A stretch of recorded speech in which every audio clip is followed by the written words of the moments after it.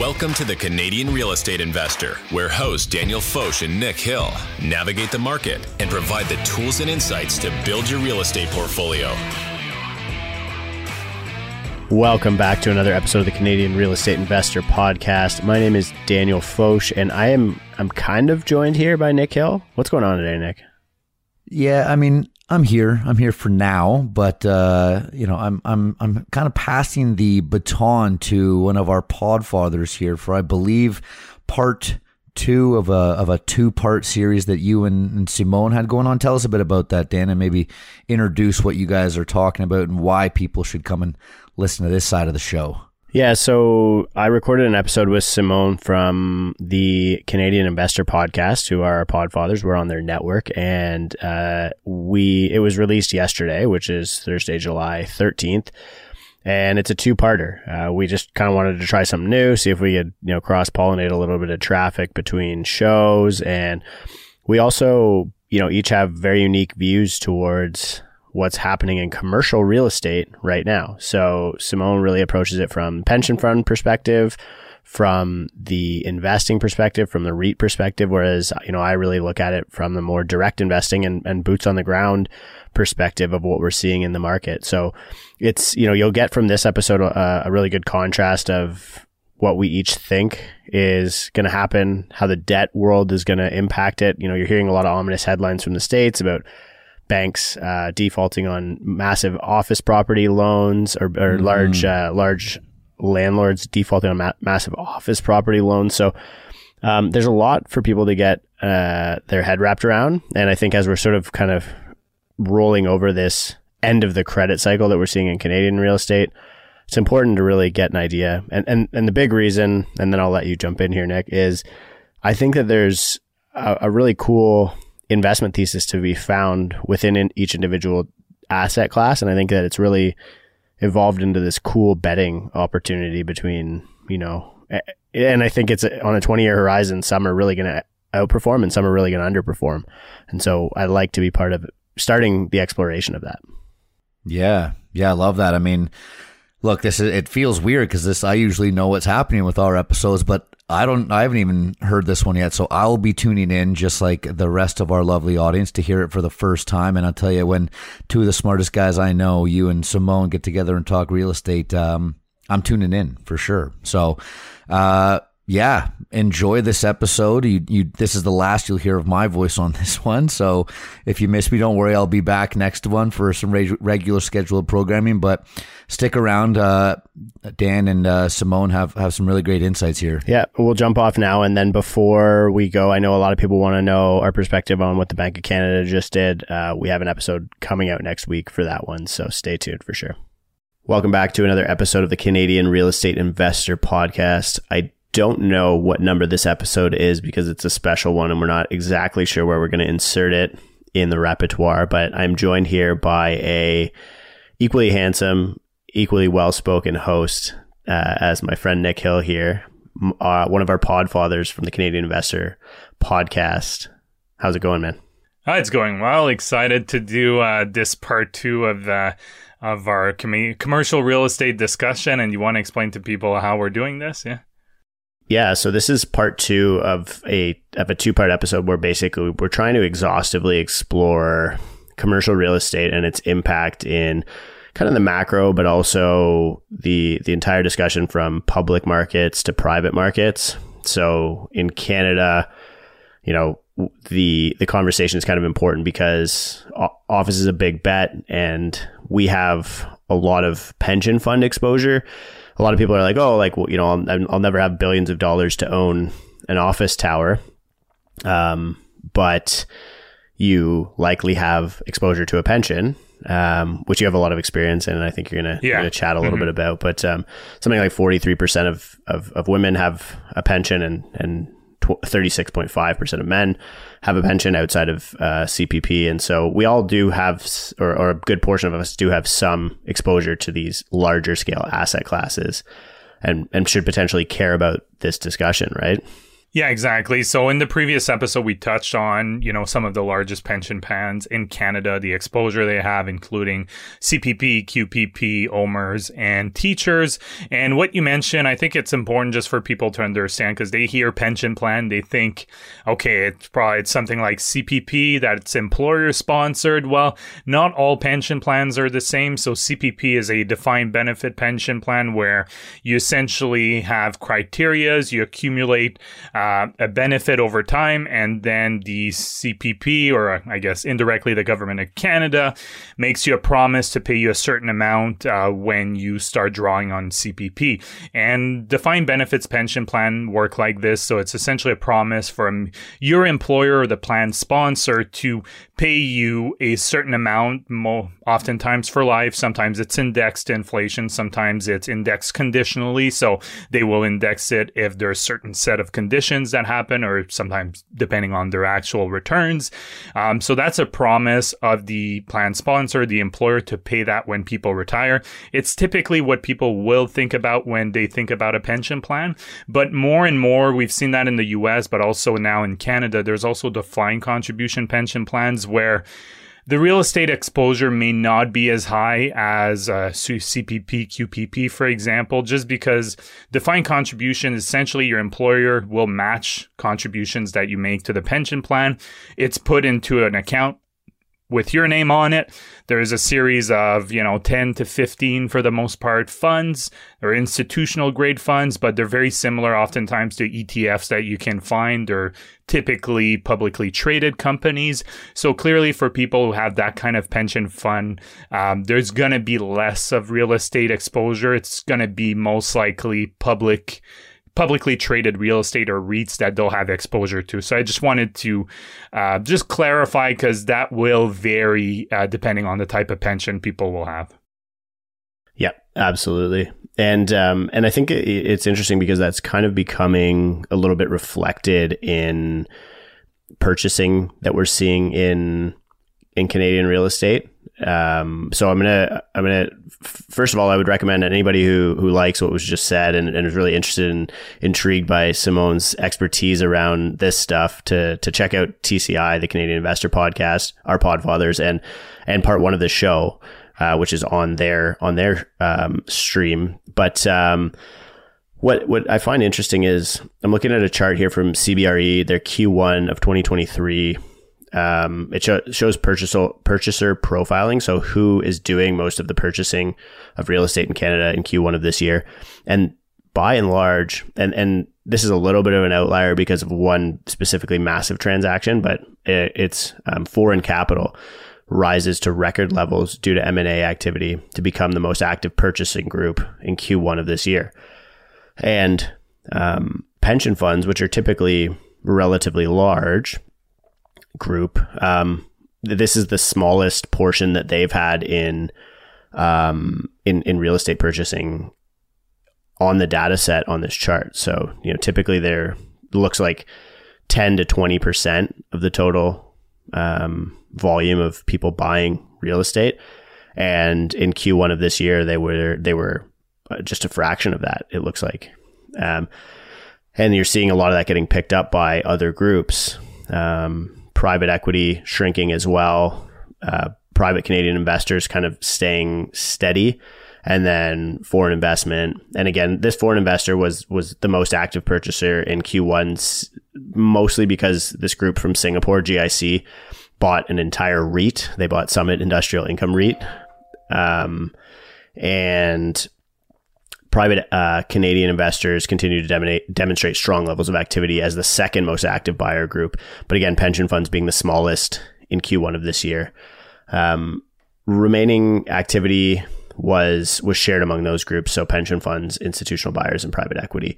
And I think that the interesting part here is that, a lot of people care a lot about the office conversation, especially. And we know that the pension funds have a lot of exposure to office, the office asset. And so I think we're going to talk a bit about that. You've done a lot of research. I've done a bit of research, and we've talked about this a bit on the show here, but not as exhaustively, especially when thinking about public and private markets. So, do you want to maybe give me a little bit of your the info that you've put together, and then I'll chat a little bit about a couple of conversions and comparing different municipalities. Yeah, definitely. So I'll refer. So I looked at really interesting, I guess it was a Gallup, not necessarily, it was a mix of a survey. But just before that, I wanted to mention something for people that are not familiar with pension plans and how it works. So pension plan, and I'll talk about defined benefit pension plans. So the ones that provide people a promise that they'll give them retirement income when they retire. So these pension plans, the way they're valued, there's two ways to value them. So this is done by actuaries, obviously. It's based on various factors, including market conditions, asset returns, future asset returns, macroeconomic environment. So it's pretty set. Like it's a set of criteria that can definitely change over time. So there's those two types. There's going concern. So going concern is just looking at the value of the plan and seeing if it can meet its current and future obligation if the plan would continue to operate indefinitely. So that's typically easier for plans to reach. Most plans that are, properly funded will have a surplus from that valuation. And then there's the other one, which is solvency or wind-up valuation, which looks at the pension plan's asset as of a specific date and assumes that the plan is winding up, so closing out, and what the costs to pay all those promises that it's made to current and past employees, what it would cost. So purchasing, for example, annuities that would have the same kind of terms as the pension formula, what the cost would be. And typically that kind of valuation, it's not out of the ordinary to see pension plans underfunded, so under 100%. And the reason why I wanted to mention that is in the other episode, so the first part of this, we talked about exposures of pension plan to commercial real estate and the fact that they seem to not be aligning the valuation with publicly traded real estate, so REITs in other words. And if they do end up lowering the value of those properties, it could severely impact the valuation because it's not nothing, right? We were looking at it, and I would say on average, it's probably around 15% of exposure to commercial real estate, not all in Canada, some US, some around the world. But if you start writing down some of those value, it could create problems for pension plan in terms of having to inject new money into the pension plan because there's a funding deficiency in place. Yeah, awesome. It's interesting to dive into the technicalities of how this whole world works because we represent a lot of on our show, a lot of, I would say, direct investors, but it's fascinating that, all of us have some sort of direct or indirect exposure to the real estate asset and to these larger real estate assets, and why we should kind of care a little bit about what happens to this office universe and this office market in the Canadian space. And I guess we're kind of dive into that a little bit as well in regards to sort of what does the future of that look like? Because I know, and we touched on this in part one of the episode on your show, there's a lot of ominous headlines out there. We're hearing, companies that we don't think should be defaulting on loans, right? We hear, you hear about your Blackstone and your Brookfield and whoever, they're defaulting on loans and primarily on office buildings. And so the question becomes, is this something that we need to worry about here? And is this a sustained trend that's causing this? Is it just because was it a geographic problem? Is it because this was all in LA? It would seem to be concentrated in LA and San Francisco. Yeah. So was it an industry problem? Is this a tech problem? Is it, or is it a work from home problem? And I know you've done some really good research on sort of what employers and employees want, and what we can expect for work from home. Yeah, exactly. So I referenced there was a Gallup survey, really interesting. We can put it in the show notes if people are looking to go through the whole thing. But I think it provides some key insights. It was done in the US, but just from my experience, obviously I work in the pension world in my other job, and our employer is a decent sized employer. I would say like probably medium, large employer. So I have first kind of real world experience of what the sense is from an employer and employees from that perspective. But this survey really gives some good insight. So here's some takeaways I think will be really useful for anyone considering investing potentially in office real estate. And, before I get started, obviously right now, if you're investing in office real estate, you're definitely a contrarian, right? But if you're a contrarian, those can be some of the most lucrative opportunities. But again, if you're wrong, it can go the other way as well. So, some of the best bets we've seen in history are, people investing in U.S. banks when they like Warren Buffett during the great financial crisis. But having said that, the key takeaways: employers tend to want their employees to work the majority of the time in the office, 3 days or more a week. Collaborative work tends to be one of the most common reasons. Employees, on the other end, see the value in working in person, but would rather to do so 3 days or less a week. So you're starting to see, yes, they're pretty close, but on one hand, they want employees to be there as much as possible almost. On the other hand, it's more of lesser is better. Ideally as well, employees would prefer setting their own hybrid work schedule, and the value of work-life balance that, a hybrid schedule provides is also one of the big positives that employees see. And then I'm sure you won't see this as a surprise because you live in the GTA, but Ottawa's not as big a city, but it's getting up there. I think we've passed over 1 million, and I've definitely noticed that where certain days of the week traffic is way worse, and the survey definitely supports that the most common days for people to work, it's Tuesday through Thursday, and that Mondays and Fridays are typically pretty quiet in the office. So are you surprised with that data? Well, and I'm actually going to touch on some of the data as well, because we only have the data for one city in Canada, which is Toronto. Unfortunately, I don't mean to prescribe Toronto as the center of the universe, but the data does apparently do that. But I was just in downtown Calgary last week for an event that we had. Shout out to all our Calgary listeners, and it seemed to be humming along despite 20+% vacancy in the office space. I think that we're just seeing a reconfiguration of what the downtown core means, and Canadian cities actually have a little bit of an advantage in a global context in that respect, because we have already heavily densified our downtowns with residential buildings, whereas a lot of these other financial cores have little to no residential buildings. And I'm talking other financial cores, mostly the US, where you have sort of like a very defined financial district and then other districts outside of that. But in regards to traffic, which does show up in the data from SRRA, and I'll get to that after we talk a little bit about the labor economics here. But it shows that people are doing what you're describing they want to, which is taking a 3-day work week, 3-day in-office work week. So you're kind of Tuesday, Wednesday, Thursday, and then a long weekend, let's call it, or a work from home weekend. So you have very little traffic on Mondays and Fridays, peak traffic on Wednesdays, Tuesdays and Thursdays being kind of similarly bad. The challenge that comes from this, and we can get to the economics of the labor side, because I think that's the big driving factor. I don't think a lot of people acknowledge that, but I think record low unemployment probably has a degree of contribution to the bargaining position of employees. But the challenge is you can't have a building that you own be only used 3 of 7 days of its life. And that's a problem.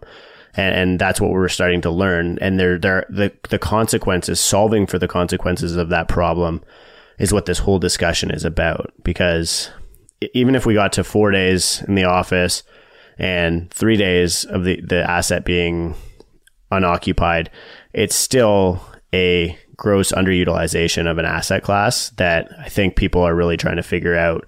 And the question is like, can we co-use office space? What do we do with all the remaining space? How do we reconfigure that remaining space without collapsing the economy, et cetera? But before we get into that, maybe we can talk a bit about where the labor market's at, because you and I think have a similar position. And I think monetary policy probably has the same position as us. I don't think it's their primary factor for wanting to see unemployment go up, but I do think it's probably a consideration. I think it's a means to an end. I think it's just that, right? They view, and you can just listen to Tiff McClain talk or one of his, lieutenants, or if you listen to Powell and you watch the minutes, I mean, it's clear that they know they have to slow down the economy in order to get inflation down. And if you're going to slow down the economy, you're going to get a higher unemployment rate. I mean, that's how they see it. I know you've been saying that even more in maybe probably more direct terms than I am right now. Yeah, and well, I think that, you know, I think that the notion of a soft landing might be behind us at this point. I think that, you know, you're even, and it is actually funny because the lieutenant was it Paul? Anyway, yeah, whoever was speaking in BC, I can't remember the guy's name. Yeah, it was Paul Baudry, I think. Yeah.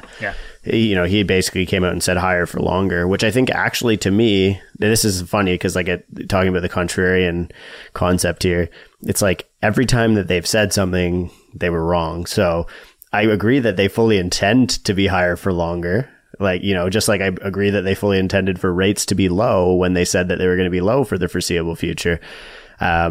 Whether or not that they can actually do that, like that to me means that they're going to be wrong again. We're going to see a hard landing and rates will actually have to come down as a result of that.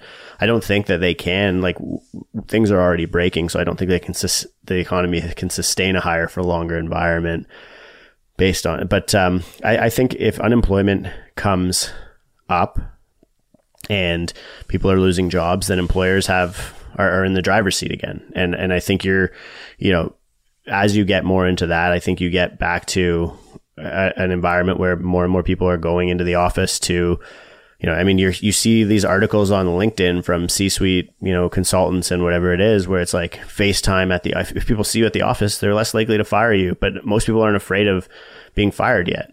For the most part, because the economy is just humming along, job market's tight, right? And so I think as those dynamics change, it's almost a consumer sentiment thing. I think we could start. And to be honest with you, I thought work from home, like I thought hybrid workplace, work from home was going to be the thing. Like, but I've seen a shift in my own thought process here, just based on the data. I never thought Toronto would break 50% footfall, 50% of pre-COVID footfall, and we're at 49% right now in Toronto. So what does footfall mean? Because you know that Spades better than I do, and I'm not familiar with that. Yeah, so they actually use this concept, or they use this. I guess they call it occupancy, but occupancy in a commercial real estate terms actually means people renting space. But this website, SRRA, the Strategic Research Alliance for Toronto, it's basically City of Toronto, Financial District, BIA, Business Improvement Area, Bloor Yorkville, BIA, Waterfront, etc. A bunch of people who have data on who's going where.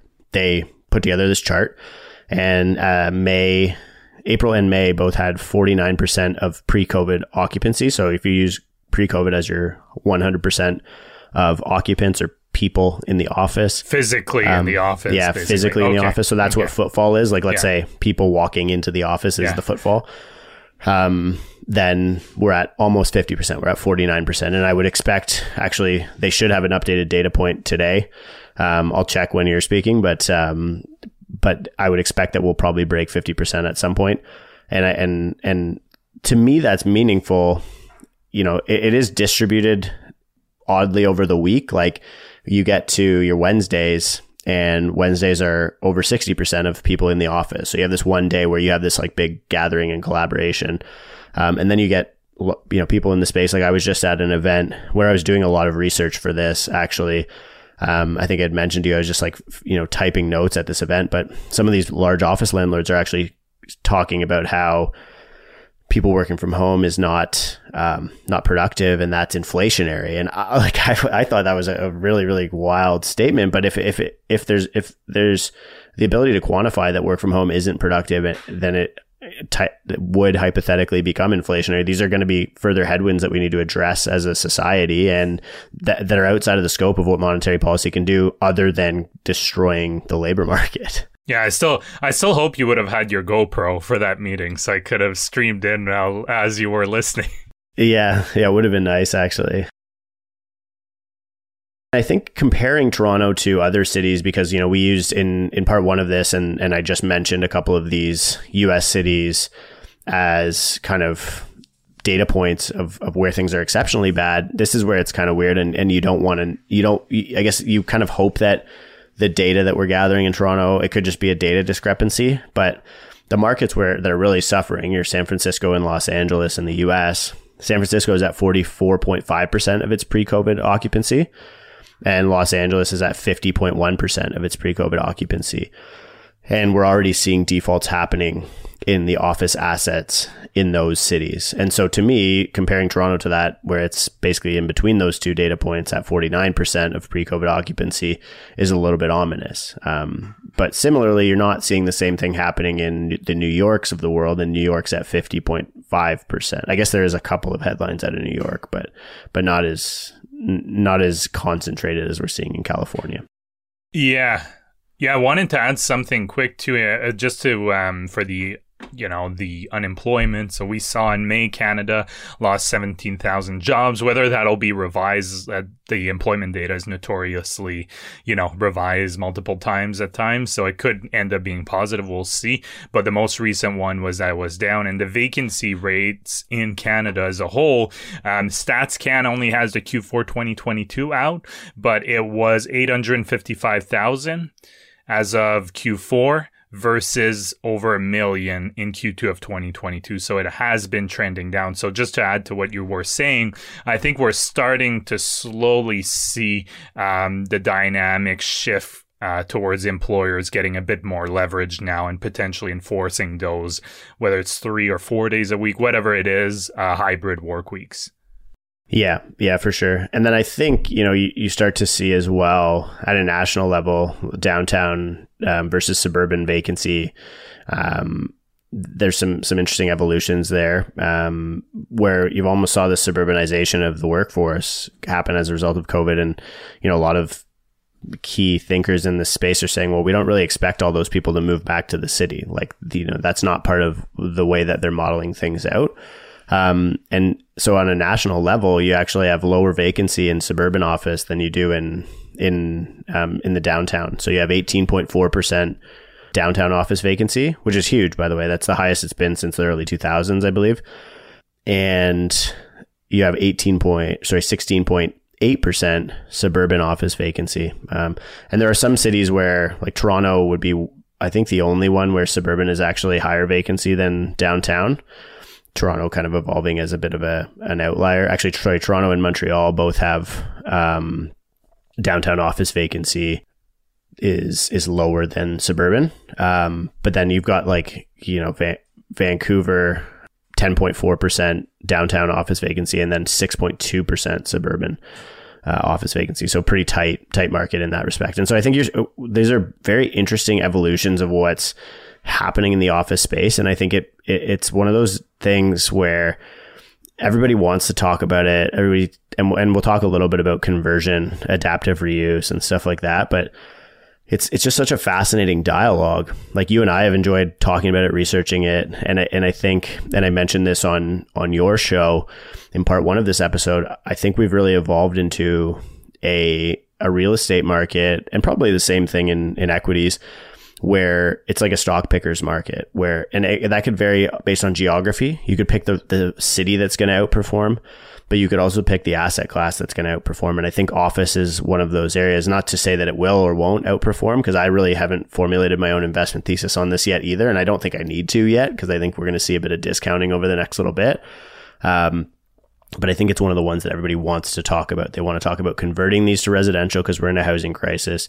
They want to talk about their opinion on work from home because it seems to be a very divided discussion. So I'm just curious to get your take on sort of like what I really respect your opinion and your insight and your research. So what your thoughts are on how this whole thing plays out. Yeah, I mean, I think the first thing is I think a lot of people are incorrectly thinking about the hybrid work week. So we're talking about 3 days a week, right? So does it mean that an employer now only needs 60% of office real estate? Probably not, because like I mentioned earlier, most people people who are, commuting to work, you see it, Tuesday to Thursday are the days that most people go in. So does it mean that you actually need 60% office space if your employees are going 60% of the time? Probably not, because they're going to be overlapping the days they're going. So you're going to have to need sufficient space for that.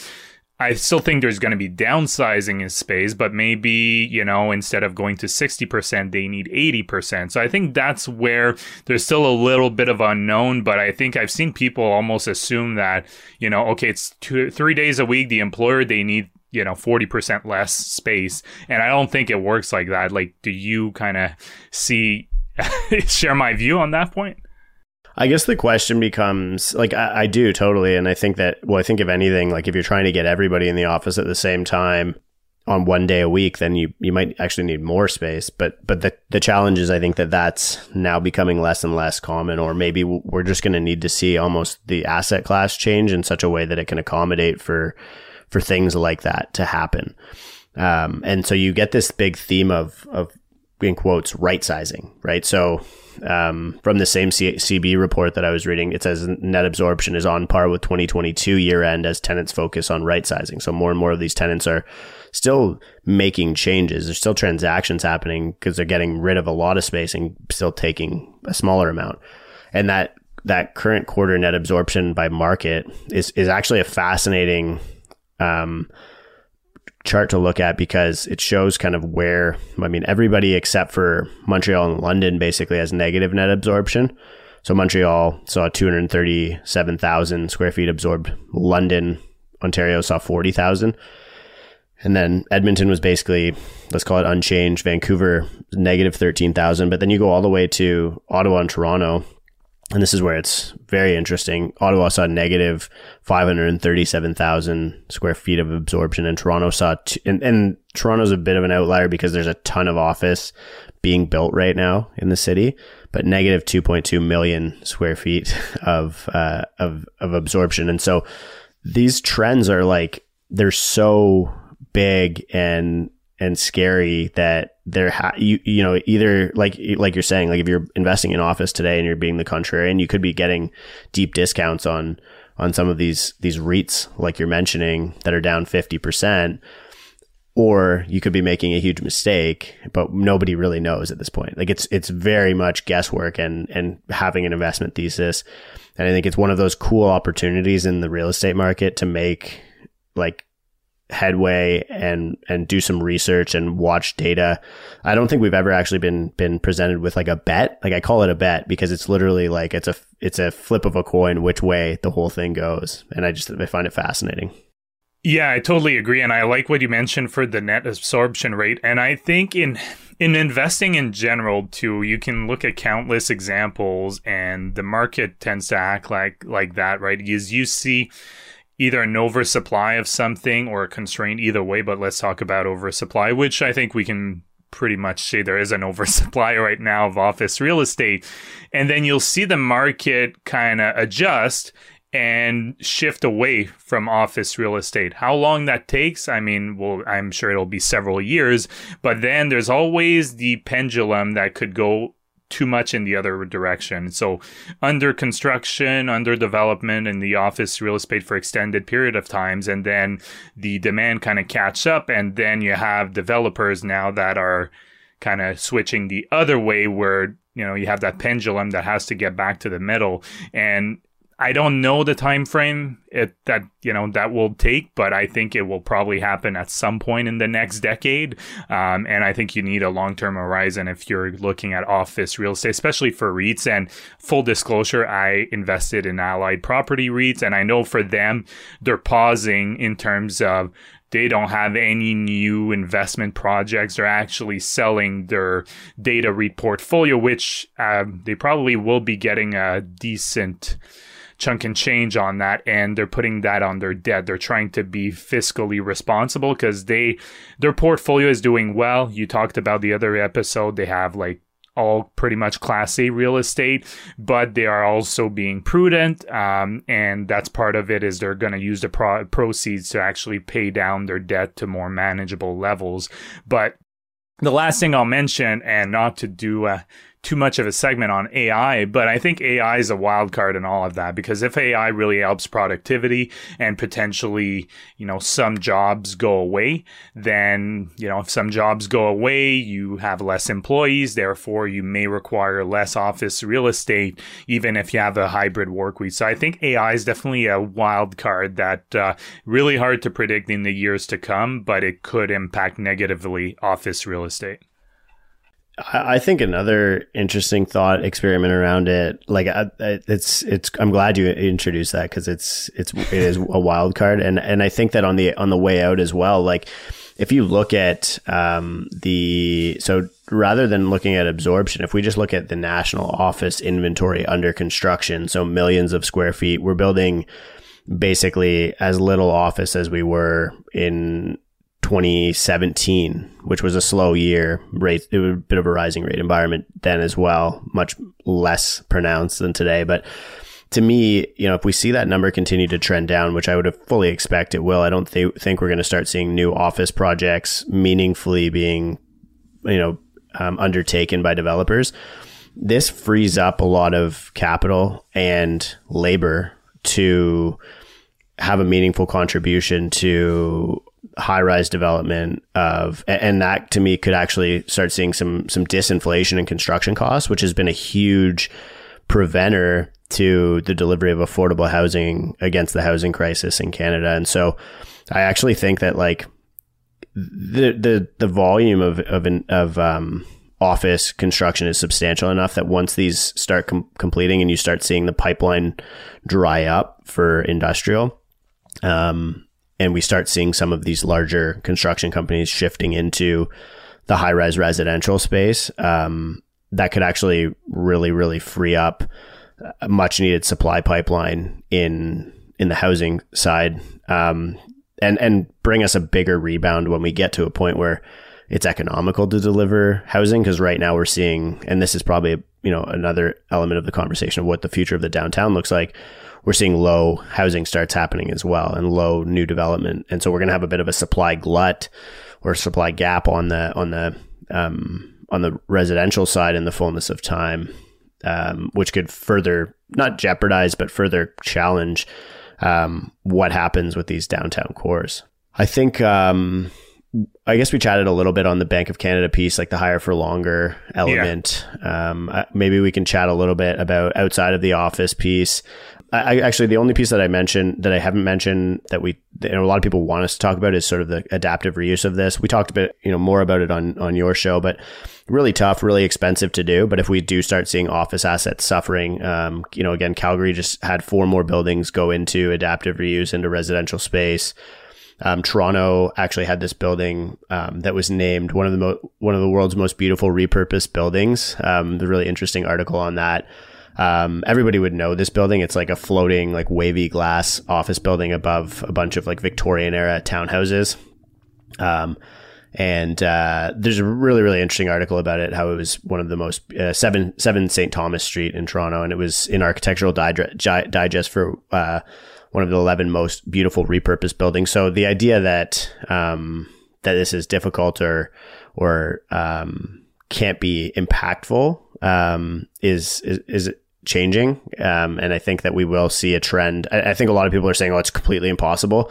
It's easy to say that and be defeatist about it. But I think as the economics improve, I think it'll become possible very, very quickly. And I think that that's a big trend to watch for, because if we do have an oversupply, like you're mentioning, the logical place to put it in Canada against. I think our population is supposed to hit 40 million today, actually, which is cool. Did you know that? I didn't know that. I mean, it sounds crazy. I remember when I was a kid, it was probably in the low 20 millions, and just to be close to 40 is just pretty wild. But I think it's supposed to be 100 before we die, which is just wild. So, but anyway, I mean, how long do you plan on living is the question. Yeah. Well, I don't know. I live pretty hard, that's for sure. So, I think that, the next question is, what are the other trends that are as big as that in real estate right now? We can chat a bit about that before we wrap up. So like the geopolitical landscape, industrial space, any other asset classes that you're seeing that are of interest to you from somebody who's an outsider in the real estate space, especially.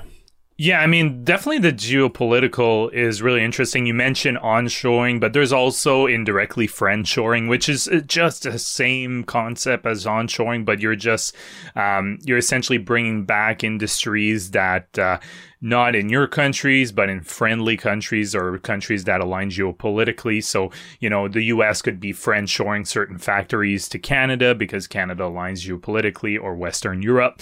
So same kind of concept for those who may hear that term and are not quite sure, but it definitely, industrial REITs you've referenced in the last episode, and I think a little bit on this one, vacancy rates remain extremely low. They have performed from a REIT perspective very well. I think they're probably behind data REITs. They're probably right up there because demand remains strong. And I remember, because I own a little bit of Granite Industrial REIT, and I remember seeing that that their rent increases were strong too. So I think there's probably going to be a lot of investments in that space. That's one I'm looking at.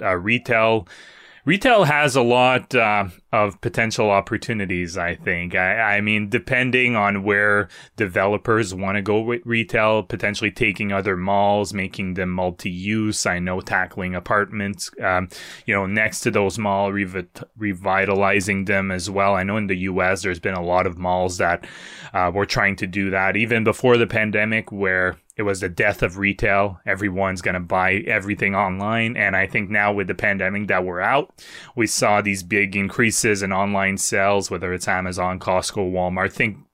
Pick and choose your retail company, but we're seeing a bit of pullback now. And I think depending on what people are looking to buy and depending on who they are, I think there's still people that will always want to go in person, and some people will want to buy in person some things and not. So I think retail, there might be opportunities as well. But I think you have to be very selective, like this class B or C retail, I think is probably going to be struggling, but those better malls should be doing pretty well in the multi-use too. Yeah, I think that's, like retail is one of the ones where there is a big dichotomy or contrast when you compare it to the US. Like, we were seeing, and actually we have an episode coming up about this. We had a conversation with Rob Spanier, who was former, one of the presidents at ULI, Urban Land Institute, when we went to their event. A lot of people know that we were going to their event. We talked to some individuals from ULI about this, but they did a panel on reimagining the mall. And I think it's like, to me, that retail is one where there is as big of a trend, as big of a bet or a investment thesis to be formed around some of your REITs, like your RioCans, especially. They have this whole department now, RioCan Living, and run by Calliope Carcass, who I've heard speak a number of times, and the stuff that they're doing is just so brilliant.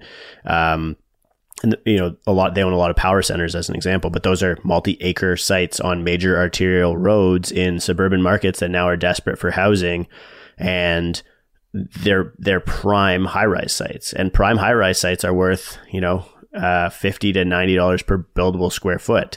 So if these are $1 million, their valuations just haven't been realized yet, and either they're flipping it to a developer or now realizing that development's not exceptionally hard and becoming high-rise developers themselves, bringing in a partner, bringing in a builder, and realizing the revenue through the sale of condos, or maybe in the fullness of time pivoting to purpose-built rental ownership, to me is a huge trend and a huge opportunity to be investing in retail REITs. If you're watching what they're doing with how they're reusing their existing square footage, the dirt that they own is far more valuable now than the revenue streams or the yields from those retail establishments. Industrial, I think you covered it pretty well. I think we are seeing a lot of that, and industrial and multifamily are both just wildly oversubscribed in Canadian real estate. Both sub 1% vacancy in most top Canadian markets, which is nuts from my perspective. And so I do think that, the big guess is what happens there, and do those continue against the headwinds of increasing interest rates, or do we start to see more development capital going into those? Again, like just such a fascinating time to be looking at the macro and the future of Canadian real estate. across all the different asset classes, because I really do, and global real estate. But I think that the world is going to be completely different looking. This isn't like in the 90s when you saw a big correction and recession and you could say, oh yeah, I mean, the world's going to look the same in 20 years or very similar in 20 years. And as long as I buy these things, I'll do well because I know what the trajectory looked like for the past 20 years. I think it's just completely unrecognizable. I think the components like AI, like you're mentioning, the conversion to housing, like I'm discussing here, e-commerce. And the last thing I'll talk about in regards to the mall is like on the retail side is Dubai might be a decent example, actually. I mean, Canada's very climate limited. Like sometimes our downtowns can be challenging because it's cold. And what we're seeing is actually a lot of these enclosed malls almost becoming like downtown cores of suburban areas. So in Newmarket, as an example, you have Upper Canada Mall, which is owned by OMERS, Oxford. And there's a lot of high-rise being developed around there, and people will do their shopping in the malls and their dining in the malls. And Square One in Mississauga, a very similar thing, 37 residential towers going in around that building. And I think that this is a theme to watch for in many different Canadian cities. And the reason I made the comparison to Dubai is not only did they beat us in the tallest tower thing with this, outperforming the CN Tower, but they also beat us on outperforming the West Edmonton Mall and the largest shopping mall in the world. And they do this because they're climate limited as well. In the summer there, it's so hot that people don't want to shop outside. They don't want to walk around outdoor downtown cores. And so a lot of this gathering places, a lot of these almost parks, recreation, social places, dining, are all done indoors. And that to me is a big theme that is worth continuing to think about for Canadian retail, and the way that it plays into the theme of density, because there's so much excess land around all of these malls that's just gradually being converted into high-rise living space. Yeah, and I guess just to double click on the macro front a little bit. So the Feds were recording on June 16, and the Fed actually kept the rates unchanged for what I think it was the first time in a year and a half or something. Yeah, that was their first relief, which is interesting because we hiked. So exactly, but they made the point to say that they were plotting for 2 more rate hikes this year. They were looking to make sure that assess the banking. I think that was one of the big thing, the financial system, to make sure.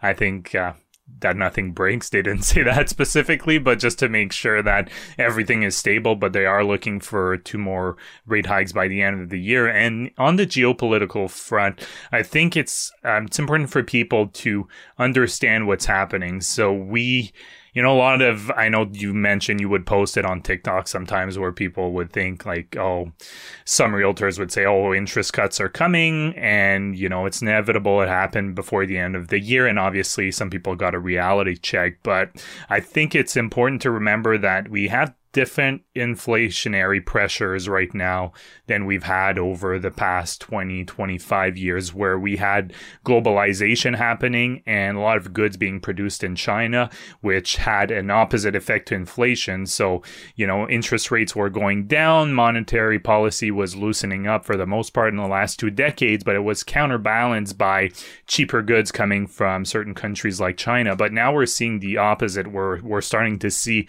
kind of global trade blocks. And that means that, we've talked about onshoring, friendshoring happening, but it also showed during COVID that our supply chains need to be more resilient. And if they need to be more resilient, it means they'll be less efficient. If you're building in redundancy, it's going to be less efficient going forward. So that's going to put some pressure, I think, on inflation and make the life of central banks extremely hard, at least in the short term, but I think more medium long term. I'm not a macroeconomic expert. I do enjoy reading it, and I know it's hard to predict. I don't try to make any predictions, but there's a lot of different forces happening, and I think it will have an indirect or even direct in some cases impact on real estate. Completely agree. I mean, I'll just add a couple of things and then we can wrap up here. But like, I think it is fascinating when you talk about, the employment piece as well, the risk of getting into a wage price spiral. Onshoring of goods, again, can become inflationary, but also population growth can become inflationary. You have more and more subscription, more and more people consuming the same products, the same retail, the same restaurants, and that's a state of excess demand. And the Canadian economy growing at 1 million, or Canadian population growing at 1 million people last year. And a lot of that was backlogs. Like, regardless of the cynicism that I might attach to the data points, the population is still growing, and we're growing almost at the rate of some of these African economies, right? That are the highest. Those are considered emerging markets. They're growing so quickly. We're seeing that rate of growth happening here in Canada. And so I've always felt that the next time we saw a big bump up in inflation, by the time we got there in Canada, we were in for basically like an inflationary decade. And it wouldn't surprise me if we're in a sustained period of things continuing to cost a lot of money. And it's obviously acknowledged by the consumer. I think it's worth thinking about it when you're creating an investment thesis, what that looks like as a range of, or within the range of potential outcomes, and kind of factoring that into your decision-making process. Because if we have higher for longer, I mean, to me, the only way that you can really get inflation down very, very low is with a recession at this point. I just don't see. And so it's either that or sustained inflation, and neither are good. So, no, exactly. So it's a rock and a hard place right now. Yeah, exactly. So, I mean, there's just so many forces going on. I think the last thing I'll mention, at least on my end, is that I love what you said. I think in the range of outcomes, whether you're investing in real estate or stocks, whatever it is, primarily, I think, making sure you assign probabilities to different range of outcomes, and then you position your portfolio to be resilient in most of these outcomes. If you do that, I think you should do pretty well. Where people, I think, get into trouble is they think they know what the outcome will be, and then they kind of place their bets too heavily on that one probability. And if it doesn't happen, that's where a lot of people can get, lack of better words, completely wrecked. Yeah, totally agree. Don't get wrecked out there, folks. Check yourself before you wreck yourself. Simone just gave you a great clinic on how to check yourself. Oh, and you just reminded me of a movie. Have you ever seen that movie, The Night Before? No, I have not. Seth Rogen. It's like a Christmas movie. Yeah, I did see that. Yeah, hilarious movie, actually. Yeah, he's, don't listen to that with your kids, because there's there's profanity, drugs, and alcohol, but there's a scene where you just reminded me of that, where Seth Rogen has had a few different things, and one of his friends tells him exactly that. There you go, folks. You got it right there. Check yourself before you wreck yourself. We'll leave you with that. Simone, thank you so much for your contribution to this episode. I think our listeners are really going to enjoy it. For everyone listening, make sure you check out the Canadian Investor podcast, because they are doing exceptionally good stuff outside of real estate. And you have to do it anyway, because you have to listen to part 1 of this episode. And hopefully we'll do more of these in the future. I really enjoyed this 2-parter. It was fun. Yeah. And for those who are more like a student real estate, the part 1 at the beginning, Dan goes over some easier concepts. So feel free to just, fast forward a little bit where we get into more of the data and talking about pension plans and things like that. Amazing. Thanks, Simone. Thanks for having me. The Canadian Real Estate Investor podcast is for entertainment purposes only, and it is not financial advice. Nick Hill is a mortgage agent with Premier Mortgage Center and a partner in the G&H Mortgage Group. License number 10317, agent license M21004037.